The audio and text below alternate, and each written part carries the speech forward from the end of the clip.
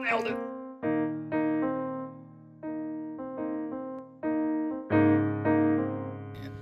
Three, two. Hey guys, welcome back to the After Artists Podcast, official podcast of digital and creative media works, where each week we take something from pop culture and try to break it down to better understand it. My name is David. Hi. Let's keep going. No. My name's Ben. Adam's getting really mad at me because the intros are getting like less and less tight, and he's like, I really want to tighten them up and then have like a punchy like music cut in, and I'm like, that is never going to happen. It's never going to happen. Because Ben is going to continually fuck with me. No. We're also joined by Laura, Hello. which felt like that should have happened before now. But it's too Yeah, late. that's why I kept mine short. Oh, you didn't say your name though, so you really didn't keep it short if you fucking think about it. Look, we got Laura back because she's a subject matter expert on the topics that we wanted to cover. We're going to do all three Lord of the Rings movies. We're going to try generally to talk about like a lot of the themes and stuff that still resonate. I lost half my notes because they didn't sync properly. Hoi. I apologize for that in advance. I've still got some of it, so we'll see how we go. But yeah, I wanted to like focus on as film, like, because they've aged pretty well, I think it goes without saying. But before we get to the summary, what did you guys think? Like, what's your history with these? And then what did you think? We'll start with you, Ben. Well, I'm born in New Zealand, so by if I don't love these films, I lose my citizenship. Yeah. By birthright, you have to like I have to love these films. And I do. Not just because I have to, but I think this watch through is probably like the first time where I've really like put in the effort to follow it and like understand what's going on. Right, okay. Really? I'm not good at films. Like I'm really bad at like following like names and like who people are and what they're doing, and especially Lord of the Rings. Like I saw this film the first time when I was like super young. I have to put in extraordinarily little effort because I already know who all the people are, and I've already seen these films multiple times, so I just know everything. Ben sitting on the couch. This is being the like, first- Ben's like, what's a glam drink? Look, this is I vaguely know like the characters. What's but in this a is, Sildor? But this is like the first time where I've put together. I'm like, all right, that's happened like 3,000 years ago. Yeah. So don't get confused about where that character's ended up. He's dead. It's been 3,000 Except years. for the elf. Who Oh, is that's not the dead. thing. Except for some of That's them the who are thing. not dead. That's the thing. Like that, as a kid, that confused the hell out of me. Also- I was like, why they're the same person? What the fuck? But it like, where's that king? Where, the guy with the ring who didn't put where he should be somewhere, isn't he? He looks like Aragorn. Is he Aragorn?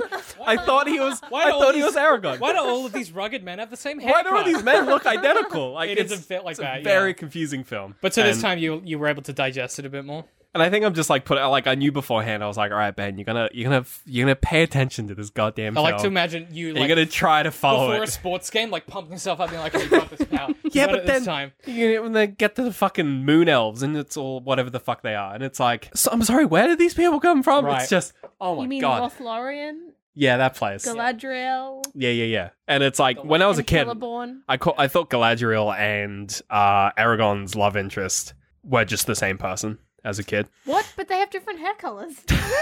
You can change your hair, Laura. They're so similar apart from that. You can dye your hair if you they're want. different actresses, though. I mean, Yeah, Yeah, it their doesn't- faces are different. Is how you can tell them apart. I was very confused So as a kid. clearly, this is your first time properly experiencing it. What did you think? Yeah, it's fine. Yeah, it's Lord of the okay. Rings. Yeah, Yeah, it's it's good. Lord of the Rings. I like no, it. it Yeah. holds up really well.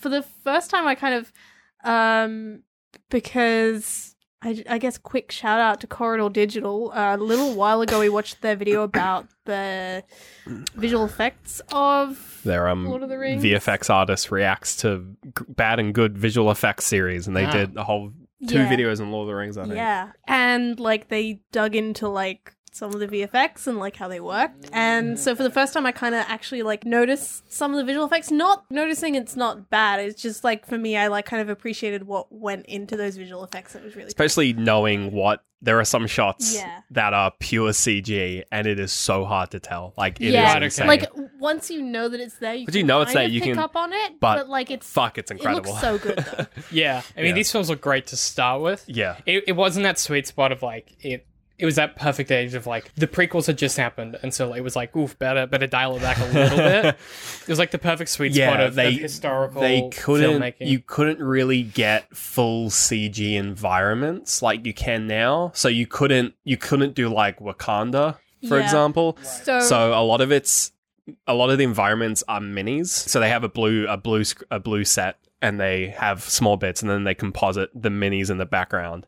Cool. And they'll put like little actors in the background as well to make it look more lively, and it is incredible. like do you know that shot sort of towards the middle where it's going through the tunnels in Orthanc.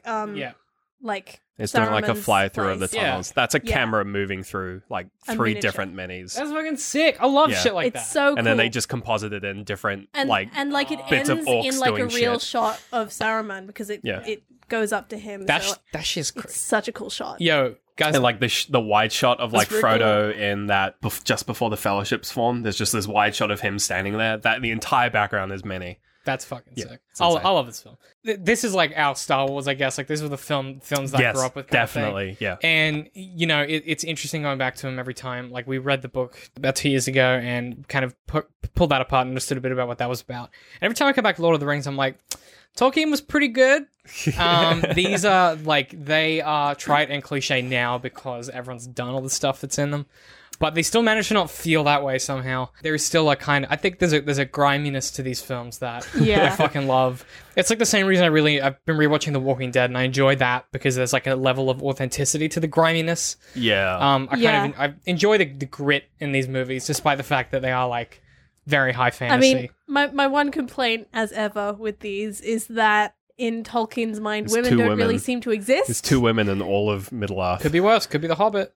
Not a single There's one. not a single woman. Anyway, let's do the summary and we can talk about women later. It's one of the plot yeah, points given there. that as a kid, I thought they were the same woman. So Oh yeah. no! I think you It's just not might great, have issues yeah. with people like identifying people based on their faces. You remember who we are, at least, right? Okay, cool. I'm just checking. That would be a bit worrying if you I've didn't. known you long enough. Now, like my summary got destroyed, so this is just going to be a salvage. So I've Straight from the bowels of Wikipedia. straight from the mouth of the beast. So I apologize, Adam. Good luck. In the Second Age of Middle-earth, the lords of elves, dwarves, and men are given rings of power. Elsewhere, the Dark Lord Sauron forges the One Ring in Mount Doom, infusing into it a great part of his power to dominate the other rings, so he might conquer Middle-earth. A final alliance of men and elves battle Sauron's forces in Mordor, where Princess Isildur of Gondor severs Sauron's finger and the ring with it. He claims the ring for himself and is eventually killed. The ring is lost for 2,500 years until it is found by Gollum, who owns it for 5 centuries. The ring is then found by a hobbit named Bilbo Baggins, who turns invisible when he puts it on, but is unaware of its storied history. 60 years later, Bilbo celebrates his 111th birthday in the Shire, reuniting with old friend Gandalf the Grey. Bilbo reveals that he intends to leave the Shire for one last adventure, and he leaves his inheritance, including the ring, to his nephew Frodo. Gandalf, suspicious of the ring, tells Frodo to keep it a secret and to keep it safe. Gandalf then investigates the ring, discovers its true nature, and returns to warn Frodo. Gandalf also learns that Gollum was tortured by orcs and that Gollum uttered 2 words during his torture, Shire and Baggins. Gandalf instructs Frodo to leave the Shire, accompanied by his friend and gardener, Samwise Gamgee. Gandalf, meanwhile, rides to Isengard to meet with fellow wizard Saruman the White, but learns that he has joined forces with the evil Sauron, who has dispatched his 9 undead Nazgul servants to find Frodo. Sauron consequently imprisons Gandalf. Frodo and Sam are joined by fellow hobbits Merry and Pippin, and they evade the Nazgul, arriving in Bree, where they are meant to meet Gandalf. Gandalf never arrives, and they are instead aided by a ranger named Strider, a friend of Gandalf's. The hobbits are ambushed by Nazgul on Weathertop, and their leader, the Witch King, stabs Frodo with a cursed Morgul blade. Arwen, an elf and Strider's betrothed, locates them and the hobbits and helps save Frodo, riding with him back to Rivendell. Frodo meets Gandalf, who escaped Isengard with help from, I don't know how you say this name, Gwaihir, the eagle? Gwaihir? Gwaihir? Gwaihir. One of those is probably correct. One of them. It's a big bird, yo. That night, Aragorn reunites with Arwen at Rivendell, where they confirm their love and commitment for each other. Meanwhile, Lord Elrond holds a council that decides that the ring must be destroyed in Mount Doom. Frodo volunteers to take the ring, accompanied by Gandalf, Sam, Merry Pippin, Legolas, Gimli, Boromir of Gondor, and Strider, who is at the meeting revealed to be Aragorn, Isildur's heir and the rightful king of Gondor. Blah, blah, blah, blah, blah, blah, blah, blah, blah. Some things happen. Blah, blah, blah, blah. The Fellowship of the Ring sets off, but Saruman's magic forces them to travel through the mines of Moria, so much to Gandalf's displeasure. The Fellowship discovers that the dwarves within Moria have been slain, and they are attacked by orcs and a cave troll. They defeat them, but are confronted by Durin's Bane, a Balrog residing within the mines. Gandalf casts the Balrog into a vast chasm, but is dragged down with it. The rest of the Fellowship, now led by Aragorn, reaches Lothlorien, home to the elves Galadriel and Celeborn. Galadriel privately informs Frodo that only he can complete his quest, and that one of his friends will try and take the ring before this is all over. Meanwhile, Saruman creates an army of Uruk-hai to track down and kill the Fellowship. The Fellowship leaves Lothlorien by the river to Parth Galen. Frodo wanders off and is confronted by Boromir, who tries to take the ring in desperation. Frodo then decides to travel to Mordor alone. The Fellowship is ambushed by the Uruk-hai. Merry and Pippin are taken captive, and Boromir is mortally wounded by the Orc chieftain. Aragorn arrives and slays the chieftain and watches Boromir die peacefully. Sam follows Frodo, accompanying him to keep his promise to Gandalf. Meanwhile, Aragorn, Legolas, and Gimli head off to rescue Merry and Pippin. Credits.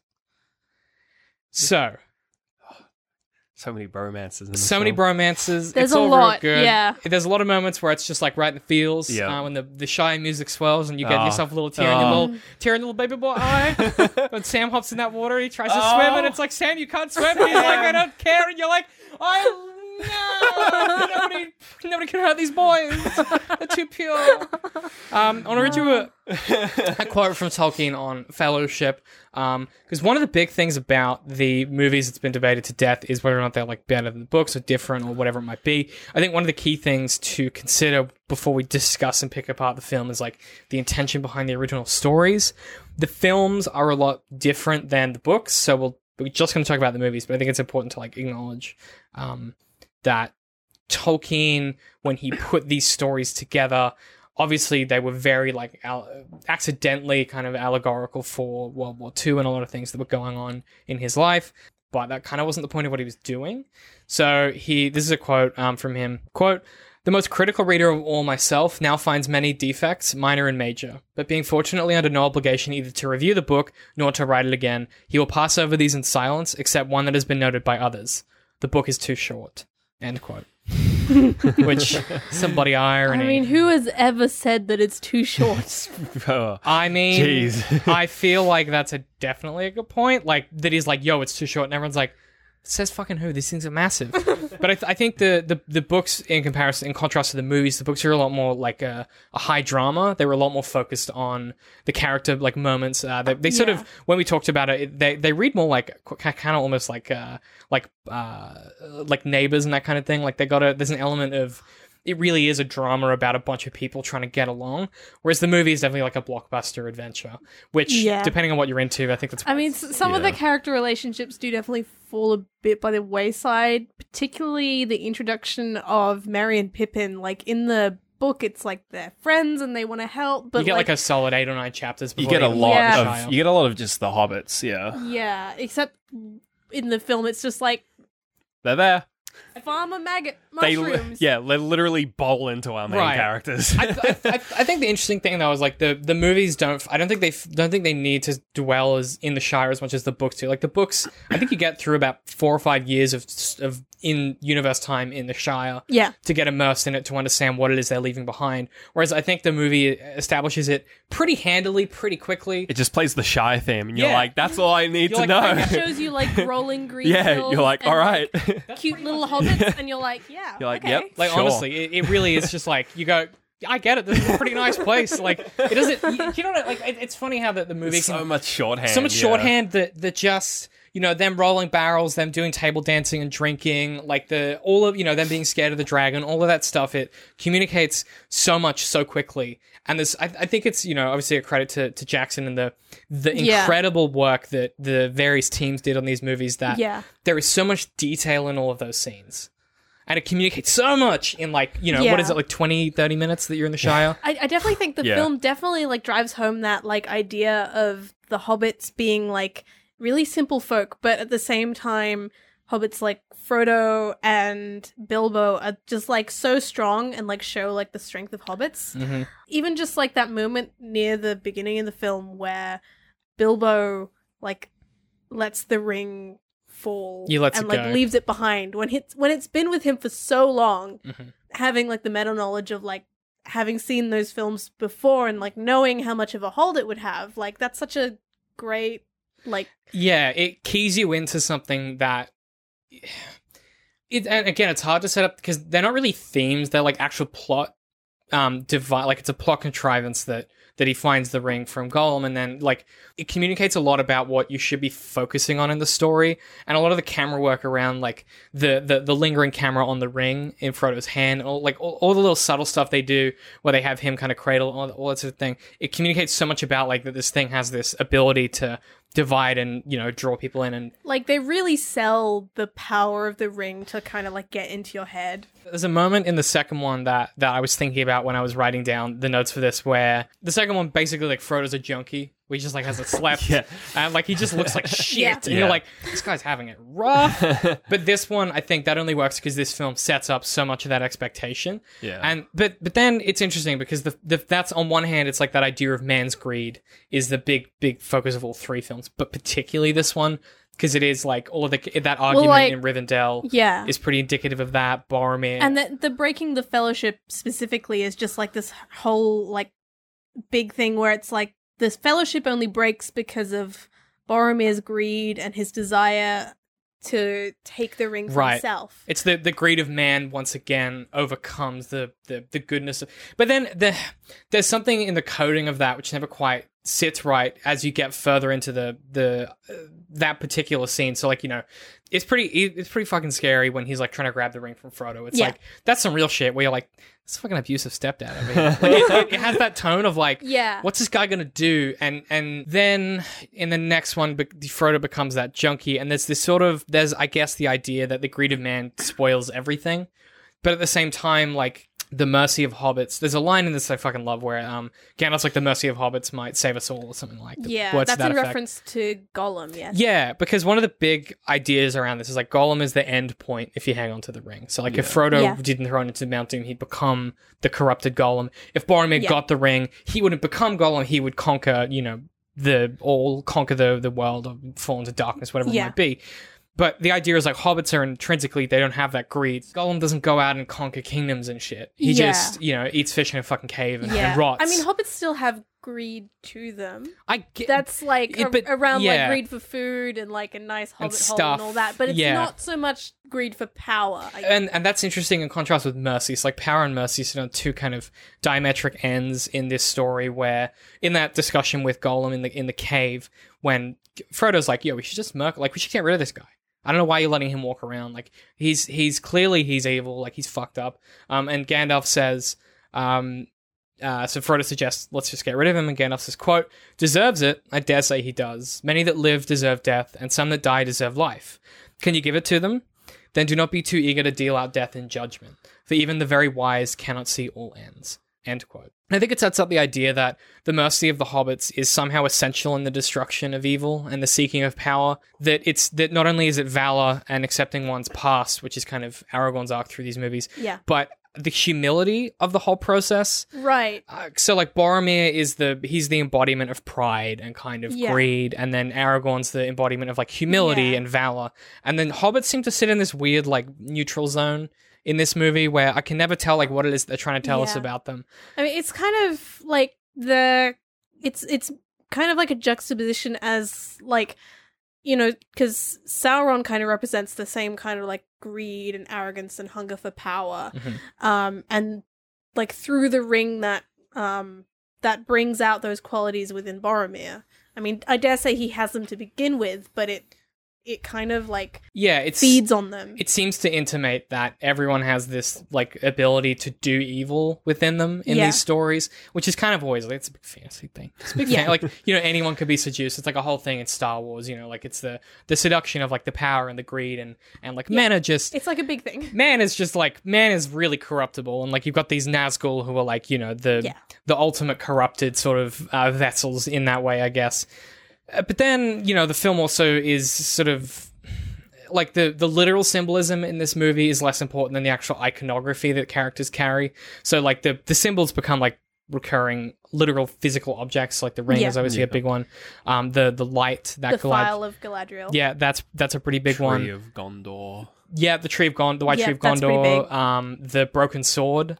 Is a big one. Those like cloaks, the elven cloaks with the brooches. The sword that glows when there's orcs around. Like, and even the Lembas spread to an extent. Exactly, and these are all like tools for the journey, but they become symbolic. Like it's a really weird thing where, like, yeah, these films in particular, I think it's why it doesn't feel trite, because we were saying before, like, this is, it's a fantasy cliche, a lot of this. It doesn't feel trite because all of those things, while they have symbolic meaning, the fact that the chainmail, the plate, mithril. the mithril that Frodo wears, that's given to him by full myth. By old man. It literally. Sorry. Honestly, no, fuck you. I thought you were going for a RuneScape one or something. Yeah, there you go. That's one for all you kids at home.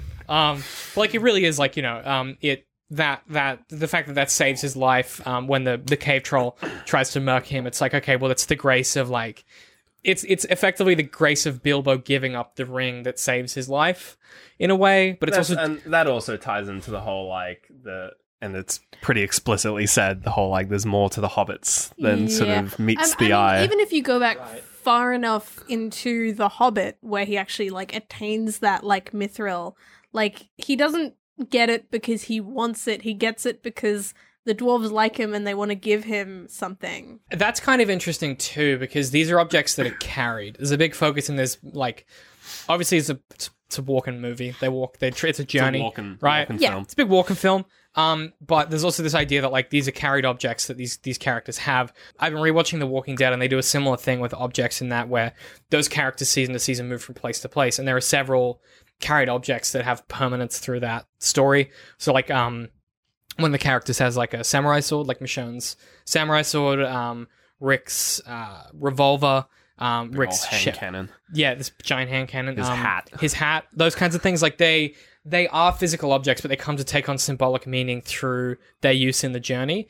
But one of the interesting things about this movie is that Boromir reveals that he and Faramir had the same dream, which is that, and this is in the extended cut, which is that they should seek the broken sword and Isildur's Bane at Rivendell. And the dream is, like, not literal, because neither of those items are at Rivendell when they have that dream. Like, both of those items, like, the broken sword has been with Strider all the while. Isildur's Bane is the ring, which is carried by Frodo. It's not till they get to Rivendell that, and this is a weird, like, little aside thing that is revealed in the extended cut, but not in the original movie, which is that, and I can't remember if it's in the book as well, but that Aragorn has the sword with him when they get to Rivendell, and then puts it, back on the display table. I don't know if it's in the extended cut. I don't know. It's definitely in the book. I don't think it's in the extended cut. Interesting. No. So maybe the sword is at Rivendell then. In the movie, we see it. We only see it at on Rivendell, a little, like, display thing in the film. Interesting. It's the first time we see it. He doesn't do that thing where he, like, reveals the broken sword and says his poem like he does in the book. It's pretty cool. Remember in the book, it is pretty good. I like the book is great because people do, like, they'll bust out poetry as a dramatic speech. It's so good. These visions aren't necessarily super accurate. Boromir's not actually seeking those things. He's seeking the fellowship and seeking the people in it. But then it just turns out that he becomes obsessed with the idea of that vision. And this Galadriel has some fucking throwaway line about when she's like, if you look into this shit, it's going to show you some stuff. It doesn't necessarily mean that the prophecies are going to come true, and you have to be wary of visions. And obviously that becomes a big theme in the second one with the what's the Orby or thing. the orb? The Palantir. Yeah, that's a big thing with the Palantir. That, I mean, even in the first film, it's like when Saruman is using it, and Gandalf is like, he's what like, are you doing, dog? Yeah, he's like, that's whoa, a bad move. That's a bad one. And there's something about the idea of prophecy as being inherently problematic in these. I don't know if that's just like a product of Tolkien didn't like the idea of destiny and fate and shit like that. And that's pretty evident throughout all of his work. Like, he's the opposite. He's like the anti-Lewis Carroll. Right. Lewis Carroll was like prophecy, and like the Lion, Witch, and the Wardrobe is like all about God and stuff like that.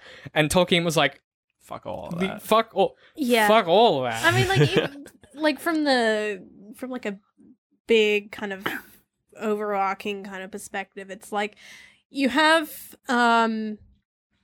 Aragorn, who in any other fantasy story would probably be the main character. Definitely. But he actually gets his butt saved by a group of hobbits, basically. Pretty much. I mean, he gets he gets his ass saved by his fiance as well. Like, he's not, like, the best hero in the world. Like, she comes in and does some elf shit and some magic, and he's like, I can't do any of that crap. Like, yeah, he's you got me beat there. He's not the main character, and he has forsaken, like, a lot of the things that would make him your general fantasy protagonist. Like, you could imagine a different version of the story, i.e. Aragorn. I was literally going to say Aragorn. Where it's like, yeah, he's the future, he's the king to be, and it's about him going on a journey to find out to be king to be. It's hard to avoid that film, especially when one of the characters is just like 2 letters off. It's just not particularly interesting to watch for some reason, whereas this is still engaging because, Aragorn is decentralized by the fact that Frodo, a hobbit of essentially little more merit than other hobbits. Like, there's nothing about Frodo that makes him special. I mean, the books really drive that. Yeah, the books really drive that home. That like he's like an adopted Baggins too. Like, he's not even a fucking real one. He's just nobody, and that makes him perfect for the task of destroying the ring. Because when you're nobody, I guess you want nothing. It's kind of an interesting, inversion there.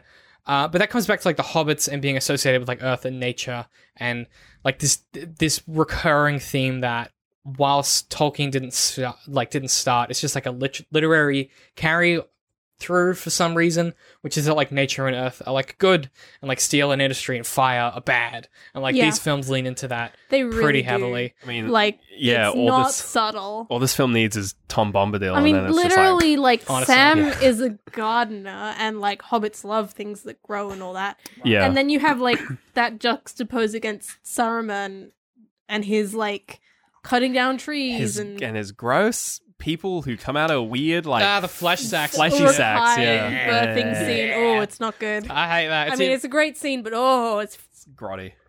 What if we didn't and say we did? Every time that scene comes up, I'm like,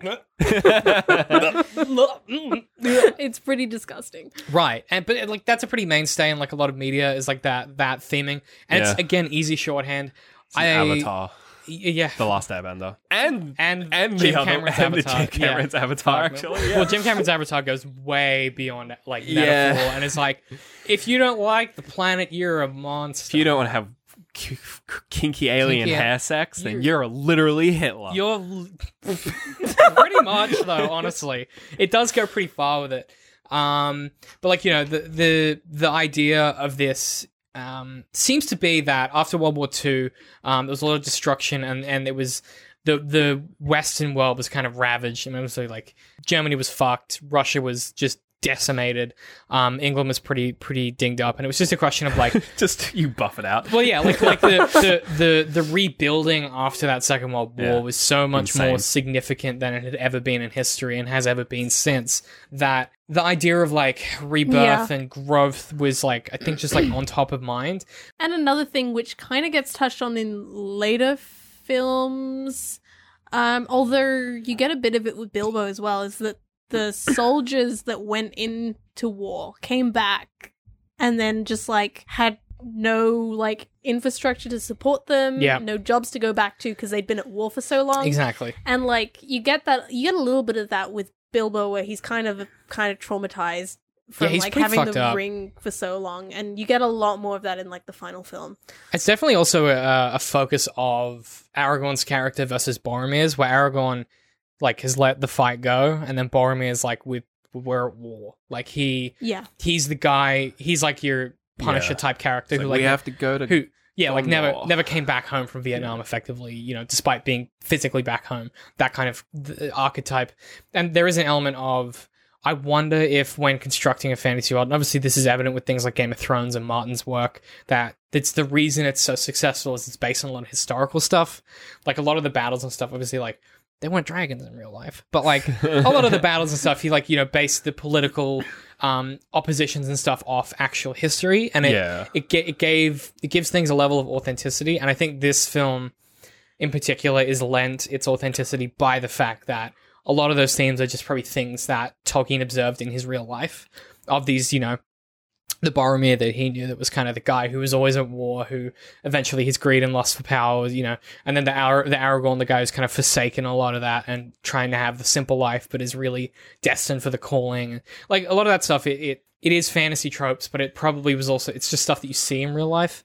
I mean, tropes exist for a reason, right? Yeah, they stick to the wall. But then if you think about this film for too long, like a lot of it's pretty one-to-one in a way that doesn't feel satisfying.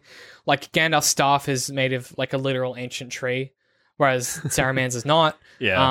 Galadriel's garden is like made in the image of a god, like literally with the lore behind it. But it's not real because it's like of the fairy kind of realm. Like it's sort of like it's a perfect garden, but it's not a natural garden. Right. So there's something sinister to well, it. There's an idea in Lord of the Rings, and you get a bit of this in the Silmarillion as well, is that like, you know, the elves and all of their magic and everything is so perfect and so good, but like there's something about like the humans. You have elves that decide, well, of the House of Elrond, who they're half elven, so they can decide to be human or to be elven. Right. Elrond chose human. His brother Elros, who is, I believe, Aragorn's ancestor. It's hella spooky. Jeez, the door just opened. Yep. Hello. Yeah, so Mystery. so his brother Elros picked human, and this idea that like an elf would want to be human to like experience a human life of aging and then dying is kind of interesting. Yeah, and there's definitely the notion that like that is the pure thing to that lacks purity, and that is the thing to be sought, is like the real or the authentic, whereas the elf way of life is somehow like it's preternatural almost. Like, you know, the fact that the garden, you can't drink from the whatever it is, like the water in the forest, like it's something's fucked up about it. You know, you can't. It's just this weird, like there's sinister undertones when something is too pure, and the elves kind of take that on. Whereas I think if you're talking about, then I guess the humans as being these corruptible creatures of greed, and the hobbits being like the unattainably pure essentialists, like the naturalists who love gardening and like have an innocence to them. There's just a lot of like there's a lot of separation between the races that is coding, like deliberate coding, to teach you, the audience, pretty much from the jump. Like when you see Legolas, there's a scene in the extended version that's cut from the original, that's straight from the books, where they're going up the mountain pass and it's snowing and shit, and Legolas is like walking on top of the snowdrifts, like it's nothing, and everyone else is like wading through them, and like, you know, Boromir's like dragging the Merry and Pippin or whatever, and he's able to just kind of perch on top of the snowdrift. It's like this idea that like they are somehow, I mean, these movies get kind of silly with it. I mean, he becomes like a super acrobat man in the second Turns one. into rubber. It's crazy. It's weird. It's like he can do flips and shit, and then the Hobbit takes it to a whole nother level. Oh, God. But conceptually, Oh, God. like they are something else and they are something other. Whereas and dwarves are like, if elves are something other in an ethereal sense, dwarves are something other in a below sense, where they're. But then it's like, what the fuck are hobbits? Because, well, I mean, I think with hobbits, in a sense, in the like movies, they kind of infantilize them a bit. They're very childlike, and they definitely play up that like childlike innocence to them. Like they never really like. It's like this sweet summer child thing where they don't really like understand the world around them, and like the kind of depth that like it can go to. Because they've been in their little bubble in the Shire this whole time. Born short yesterday. Born tiny yesterday. Well, then the elves, but then the elves are the opposite, where they care so little about the goings on because they live for so long. Yeah, that they're just like, no, I don't give a fuck. Like that's interesting as a foil, where it's like, okay, we got one race who, because I mean, for hobbits live for like 200 years, right? Oh no, it's like 170 something. a long time. Because Frodo comes of age at like 30, I think. It's like double humans. I can't remember. I don't know. It's something weird. Well, in the books, it's Frodo's like 50th. Bilbo gets to his 111th, and apparently that's a grand old age for a hobbit. Yeah, and I think that's Frodo's 50th So that's like birthday in the books. middle age. It's 111. No, that like No, that's that's like old. Yeah. So it's like Like Twilight real years. old. Yeah. Well, 111. Yeah, he should be dead. Like he's got an unnaturally long life, kind of thing. Yeah. Oh, Yeah. okay. So I don't know. It's man. only like just 100. Yeah, I'm not sure. I think it's supposed to be longer than. Apparently, their 20s are like their teens in the books. Yeah, it's weird. Okay. Yeah, but it is like definitely coded to be like that. The interesting use of word infantilization, because it does have that element to it. But then it's like, I always wonder with this stuff.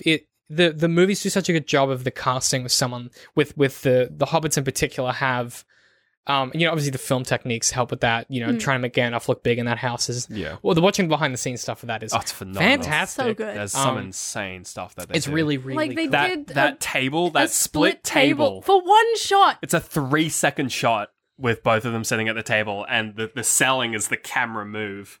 Yeah, that so pans they across. built this table that they could have both actors in the same room to do this like forced perspective shot, but also have a table between them. And, and like one half the Friggin' table insane. that Gandalf Like, they is built at, this whole like, thing shifts. for one It's insane. shot. It is honestly like that stuff is crazy to me, the amount of detail put into it. But then like that's what makes these films stand the test of time in a lot of ways. Yeah. Some of the stuff, like, don't get me wrong, like some of the stuff, particularly in the second one, some of the CG in that does not necessarily hold up as well, because there is a lot more combat and things like that. Yeah. But the practical nature of making this stuff lends itself to, okay, I mean, obviously Viggo Mortensen went fucking crazy on it, and he was like, I'm gonna live in the forest and shit. And everyone was like, you don't have to do that. We can just put dirt I'm gonna on do you. it anyway. He's like, I'm not gonna shower the whole time. And everyone was like, could you please shower though? Like, there, like a lot of that stuff behind the scenes makes it kind of quirky and interesting. Have you seen the Gollum juice?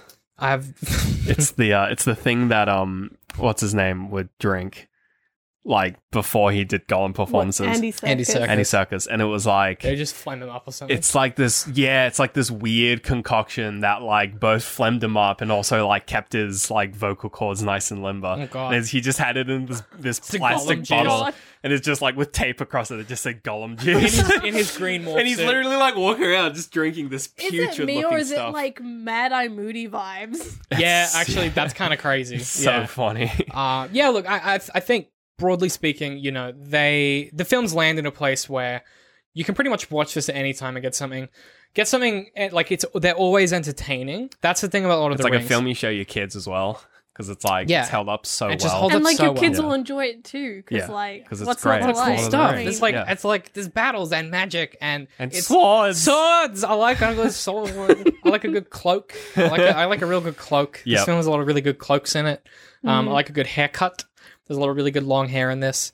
Yeah, look, I think when we get to the second one, that's really when the meat and potatoes of a lot of the thematic stuff, Boil and mash and stick them in sticking stew. in a stew, that's when a lot of the thematic stuff is really brought to bear. Particularly with Gollum and the kind of antithesis between him and Sam.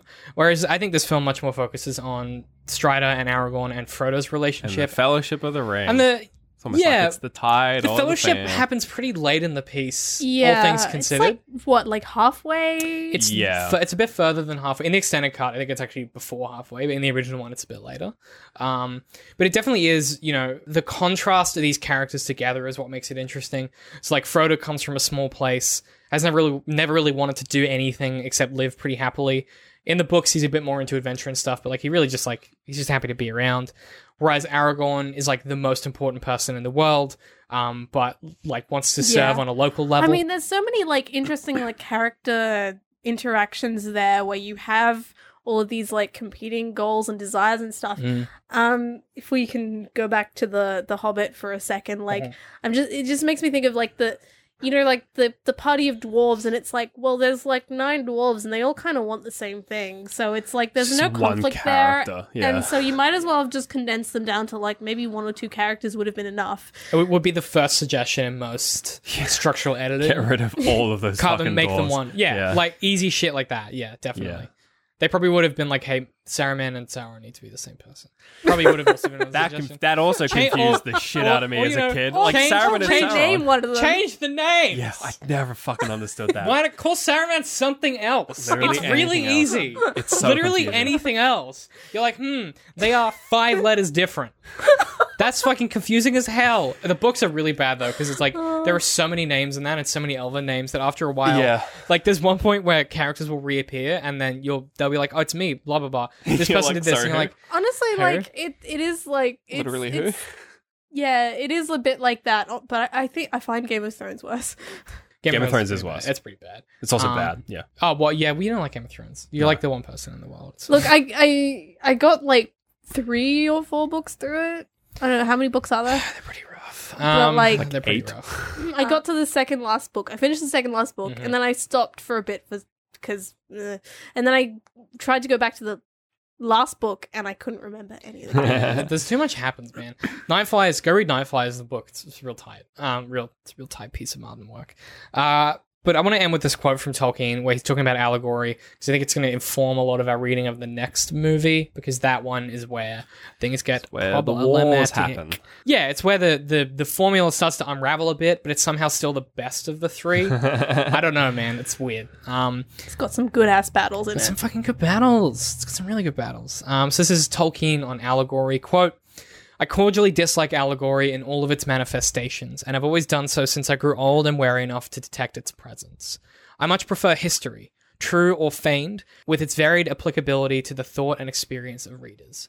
I think that many confuse applicability with allegory, but the one resides in the freedom of the reader, and the other in the purposed domination of the author. End quote. And what he's trying to say there is that when you fill your story with allegory and metaphor and simile, you're forcing yourself. You kind of force your intention onto your reader. Yeah. And what he's saying is, I populate my stories with characters and with codes and symbols, and it's up to the audience to then come in and put upon that what they will. Read into it however they might do. Obviously, like, there is some stuff that has not aged favorably, like the orcs and the Uruk-hai are sort of very much Mongolian in their coding. There's some stuff that hasn't aged great, but I think in general, like, his process of approaching these stories is something that Peter Jackson definitely carried forward, which is like, it's up to you, the reader, to then lay upon that symbolism whatever interpretation you want. It never tells you to think or feel about anything in any type of way. There are probably people that watch this that feel vindicated when Boromir dies, or feel a different kind of way about his death than I do, and that's because the film gives you the space and the lack of noise to let you decide. It doesn't do what a lot of movies do now, and this is something that is becoming more and more prevalent as cinema is becoming centralized and kind of made for the masses. Is like, films will try and tell you how to feel about a plot point. Marvel's pretty bad at it. They do it a lot, where something will happen and the characters will kind of code the reaction the film expects from you. These films have aged so well because they don't force anything on you, and they're just a pure expression of art, and I fucking love them. I'm excited to watch the second one next week. Do you guys have any recommendations for this week? Do you? I do. What do you got? I saw 1917 like last week. Mm-hmm. And it's really good, and I do recommend it. It's basically Saving Private Ryan, but set in World War One. But if you're not sold, I haven't seen it yet either, but I probably should. If you're not sold, go and look up some of the behind the scenes as to how they pulled off some of those shots. So it's insane. So it's like Birdman, where it's a one shot, but it ain't a one shot though. No, obviously. No, obviously. But it's like, it's that presented like. But they have flow. like minutes long shots. Birdman is exhausting, so I'm excited for that. Yeah, it's very good. Cool. Do recommend it. Yeah, excellent. You got anything, Laura? I've just been playing more Pokemon. I was fucking knew it. I fucking knew it. Look, it's I'm Months halfway later. through filling my Pokedex. Months later, Laura. Months later. I was editing an episode last night where you were like, it's Pokemon. And I'm like, how? I recorded this 2 months ago. Yeah, definitely. I've been rewatching The Walking Dead. I mentioned it before. It's still maintaining its momentum, but I'm getting to the end of the prison arc, and it's just like, I know that the 2 bad seasons are about to hit me. So I'm kind of like, ugh. But I've also been rewatching Bloodline with Dom, which is like it's a Netflix show. You definitely watch Bloodline. It's kind of like a whodunit, but the basic conceit is like, it's this rich family who live in like a Bay Area in America, and there's one brother who's like a bad egg, played by Ben Mendelsohn. Yeah. And it's got the guy from Friday Night Lights as one of the main characters, and it's about like the clash between the bad egg of the family, Ben Mendelsohn, because of course that's who you cast, and then like the rest of the family, and like, you know, someone gets killed, and then it's sort of all about, it's a really, really subtly written show where it's all about like you trying to read between the lines and work out what's not being said. It's like peak prestige TV that no one's fucking heard of. Yeah. Highly recommend. If you like Ozark, this is the show that Ozark copied, basically. So definitely my recommendation. I've also been rereading the Dresden Files, which are quite good. Yeah, I think that's it. If people want to find us on the internet, the best place is dcm.works, or where DCM works on all the socials. If you want to support us, the best way to do that is at patreon.com/DCMworks. You get access to all kinds of behind-the-scenes content. Working on a new podcast at the moment, which I'll put a post up about tomorrow, which you have the opportunity to contribute your voice to if you're a Patreon, which is pretty exciting. That was one I was telling you about. It's going to be real interesting. When I say contribute your voice, I mean not exactly, but I will say no more. In a way. So keep an eye out for that. You can also get access to like 60 plus hours of behind the scenes extra content, access to our post show, just all kinds of stuff. So definitely check that out. We're about to shoot a post show now. So if you want to hear more of this, then you can go to patreon.com/DCMworks. Subscriptions start at $3 a month, and that gets you access to everything. So definitely go do that. Otherwise, if you want to follow us individually, I'm at DCM Hip High. I'm at Literal Citrus. I'm at Laura Ducky B. And we'll see you guys next week.